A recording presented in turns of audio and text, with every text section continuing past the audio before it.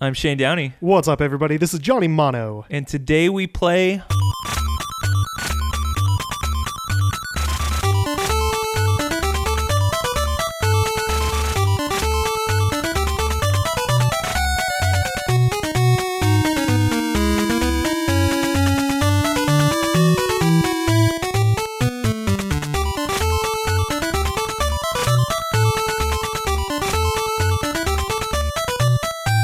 Thunderbirds on the Nintendo Entertainment System, released in 1990. Yeah, it looks like this one was published by Activision and developed by Pac-In Video. Pac-In Video. They made a game. I'm going to cut to the chase. The quality of this game indicates that it would be a Pac-In title of some sort. That's probably apt. So this is a shooter. It is a licensed game, which was news to me. 5, 4, 3, 2, 1. Thunderbirds are go. Yeah, I'm surprised that you were not aware of the Thunderbirds TV show, but maybe this is just that slight age difference that we've got where maybe I was privy to some things that were a little bit older than what you might be familiar with. I was a connoisseur of ancient pre-cable TV, and Thunderbirds was a show that came on quite often back in the land of Detroit, where I spent my first few years before moving to Arizona. Listen, man, I'm only a couple years younger than you. I loved I Love Lucy. I've never heard of Thunderbirds until 5 minutes ago. So for those that are, like yourself, unfamiliar with this franchise, Thunderbirds was not really a cartoon and not really live action. It was a puppet show. It was done entirely with marionettes and models of different rocket ships and submarines, different vehicles. It's based on the strike force of 5 brothers and their dad and a crazy scientist named Dr. Brain. And basically they fight crime. So if you took Power Rangers and removed the ninjas and giant robots and made it a little bit more like James Bond, but did it all with puppets, that's essentially what you got. I wonder if Gerard Way, the writer of The Umbrella Academy, was somehow inspired by Thunderbirds based on that description. Possibly. Who isn't inspired based on that description? That all sounds a little weird and creepy to me. Oh, it is weird and creepy and kind of off-putting. So Thunderbirds is a top-down shooter, and I have some bones to pick with this game. First of all, it doesn't follow a traditional life system. You die and your ship has X amount of days to be repaired, but you have 5 different brothers to choose from. And we played, and quite frankly, we were quite bad. And the game never said game over. No, and we only ever got 2 of the brothers. There's 5 possible brothers, each piloting a different vehicle. We've only seen 2. I think I saw more than 2. The odd thing is you get a script. There's a cutscene with a script from each brother, and it basically is the same script each time. So these brothers have no personality. Nope, sure don't. And in fact, even in the show, they were very much the same character. The only way you could tell them apart is that they didn't look like brothers at all. They all had very different hair, different color eyes, so on and so forth. But the levels are all varied a little bit differently. You've got one that looked like a military base, one that looked like you were flying through hell. I'll tell you one thing. That was probably the highlight of the game for me. I don't know that I've played any other shooters that involved lava being thrown in my direction. Yeah, not only was it lava being thrown in your direction, but you were flying over an ocean of lava. It kind of reminded me of the Fire Lord level from Silver Surfer, which is supposed to be kind of hellish. Like, I'm not a scientist. I'm not going to claim to be an expert on volcanoes, but I don't think there's all that many that are that close together and all simultaneously erupting. In an ocean of lava. Yeah, it was really odd, but I'll give them an A for effort for trying something new in the shooter genre. I'll give you that, for sure. Now, I will say that one of the highlights of this game is the music. I really thought that the music was pretty catchy.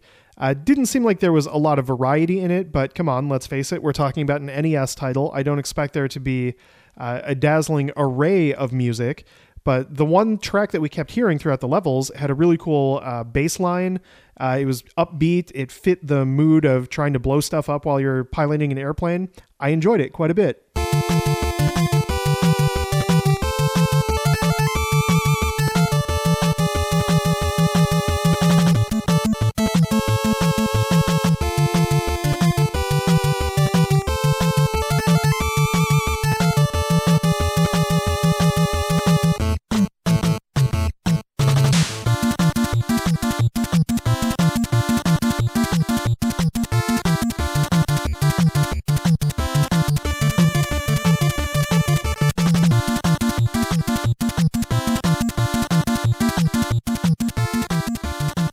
One other thing I don't like about shooters is ones that require you to continuously press the fire button.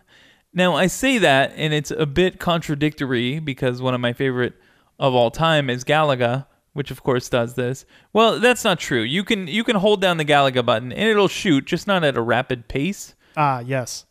But in this one, that is not an option. You need to continuously press the button. I noticed that as well. This game would definitely benefit from a turbo controller. Absolutely. One of the other things that really got me about this game, and this is very common of vertical shooters, you get a power-up and it becomes very powerful. Even with one level of power-up, your gun gets twice as wide, and it helps you to take out enemies like the tanks because you can hit them without being in the range of their fire. But as soon as you get hit, you get screwed back down to level 1 on your gun. And it's one of those situations where it's like, okay, well, you can get pretty far if you get the power up, but as soon as you take damage, you may as well just throw the controller away because you're done. I had some scenarios where I would fire at an enemy that led to a power-up being on the screen, and then it would just float off screen. Oh, that's so frustrating. And they're not that generous with the power-ups like some other shooters of that era. True. So it's basically a death knell once that happens. Yeah, you're done if you can't get to the power-up. Or if you get the power-up and lose it, it's over. So yeah, it's definitely a game that maybe is a little bit too tough for your average player, I would say. So this is an inexpensive game. It's available on the NES, of course, in cartridge form. As far as we could tell, I don't know that this has been re-released anywhere else, and there's really no indication, if you're not familiar with the product that this is licensing from, that it is a licensed game. Yeah, I think that what they realized is when the game was released that most people probably had zero idea what this was. I know I'm probably the minority in that. The image that's on the front of the cartridge and the box is not one of the 5 vehicles from the show. It's like a crazy looking sci-fi spaceship. It looks pretty cool. It does. It sold me on this game. Yeah, you would think something maybe like Gradius or R-Type, like a badass looking jet. But the game is based on a puppet show from the 60s. The rocket in the actual show was very much a generic 1960s rocket. Like think cigar-shaped cylinder tube with a couple fins at the bottom. Very basic, no weaponry, none of that stuff on it. The submarine looked like a cigar under the water with a couple fins at the bottom. You'll see a recurring theme in how ships were designed in the 60s. I went to a Christmas-themed outdoor event, and they had a puppet show there. And obviously, it's designed for kids. But I sat down and watched it for a few minutes. It was just weird, man. I don't know how into puppets I am. I like puppets because they're creepy. But Yeah. I don't think kids dig puppets. Maybe in the era, I could see it being entertaining at that time. Yeah, like before you had cartoons. But I don't think puppets stand the test of time. No, I don't think they do. And I think that this is one of those scenarios where somebody had a license and they're just like, yeah, people are going to dig this, right? If you think back to some of the weird titles that came out on the NES, you had Thunderbirds, you had Gilligan's Island, you had a game based on... That's another great show, by the way. Oh, yeah. No, I love Gilligan's Island, but the game was kind of, what? Gilligan's Island on the NES? I mean, now that you mention it, why was there never an I Love Lucy game? Why wasn't there an I Love Lucy game? I would have played it. It could have been an RPG about Lucy trying to get into the show. That would have been good. You could have done some musical numbers playing as Ricky. Oh, yeah, you know? We should just design it right now. I think we should. This is our pitch. It could be like Guitar Hero, but with the two buttons. Perfect. You got I a can't button think of that's a better Baba idea. and a button that's Lou, so you could Baba Lou. That's the best idea you've ever had. Let's do it. Well, it goes without saying, the I Love Lucy game that is yet to be released, probably better than Thunderbirds. I was a little low on this one. 1 to 10, I'm going to go with a 5.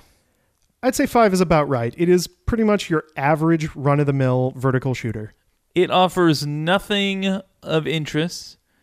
And I joked with John before we recorded this show, the more episodes we do of games out of my collection, maybe it'll lead me to weeding some things out. That's right. All right, everybody, be on the lookout for our new show, Today We Sell. Thunderbirds might be on the block here sometime soon. It's fine. And don't get me wrong, the NES didn't have a ton of shooters to choose from. And the music is certainly better than some of its contemporaries of that time. If you think of something like 1942. That was the example I was going to bring up. Yes. 1942, not great for its music. It's atrocious. Yes. So Thunderbirds does have some things going for it compared to other games, but you can also do better in the shooter genre on the NES for sure. Yeah, and don't be fooled by the badass box art. Till next time on Today We Play. Cheers, everyone.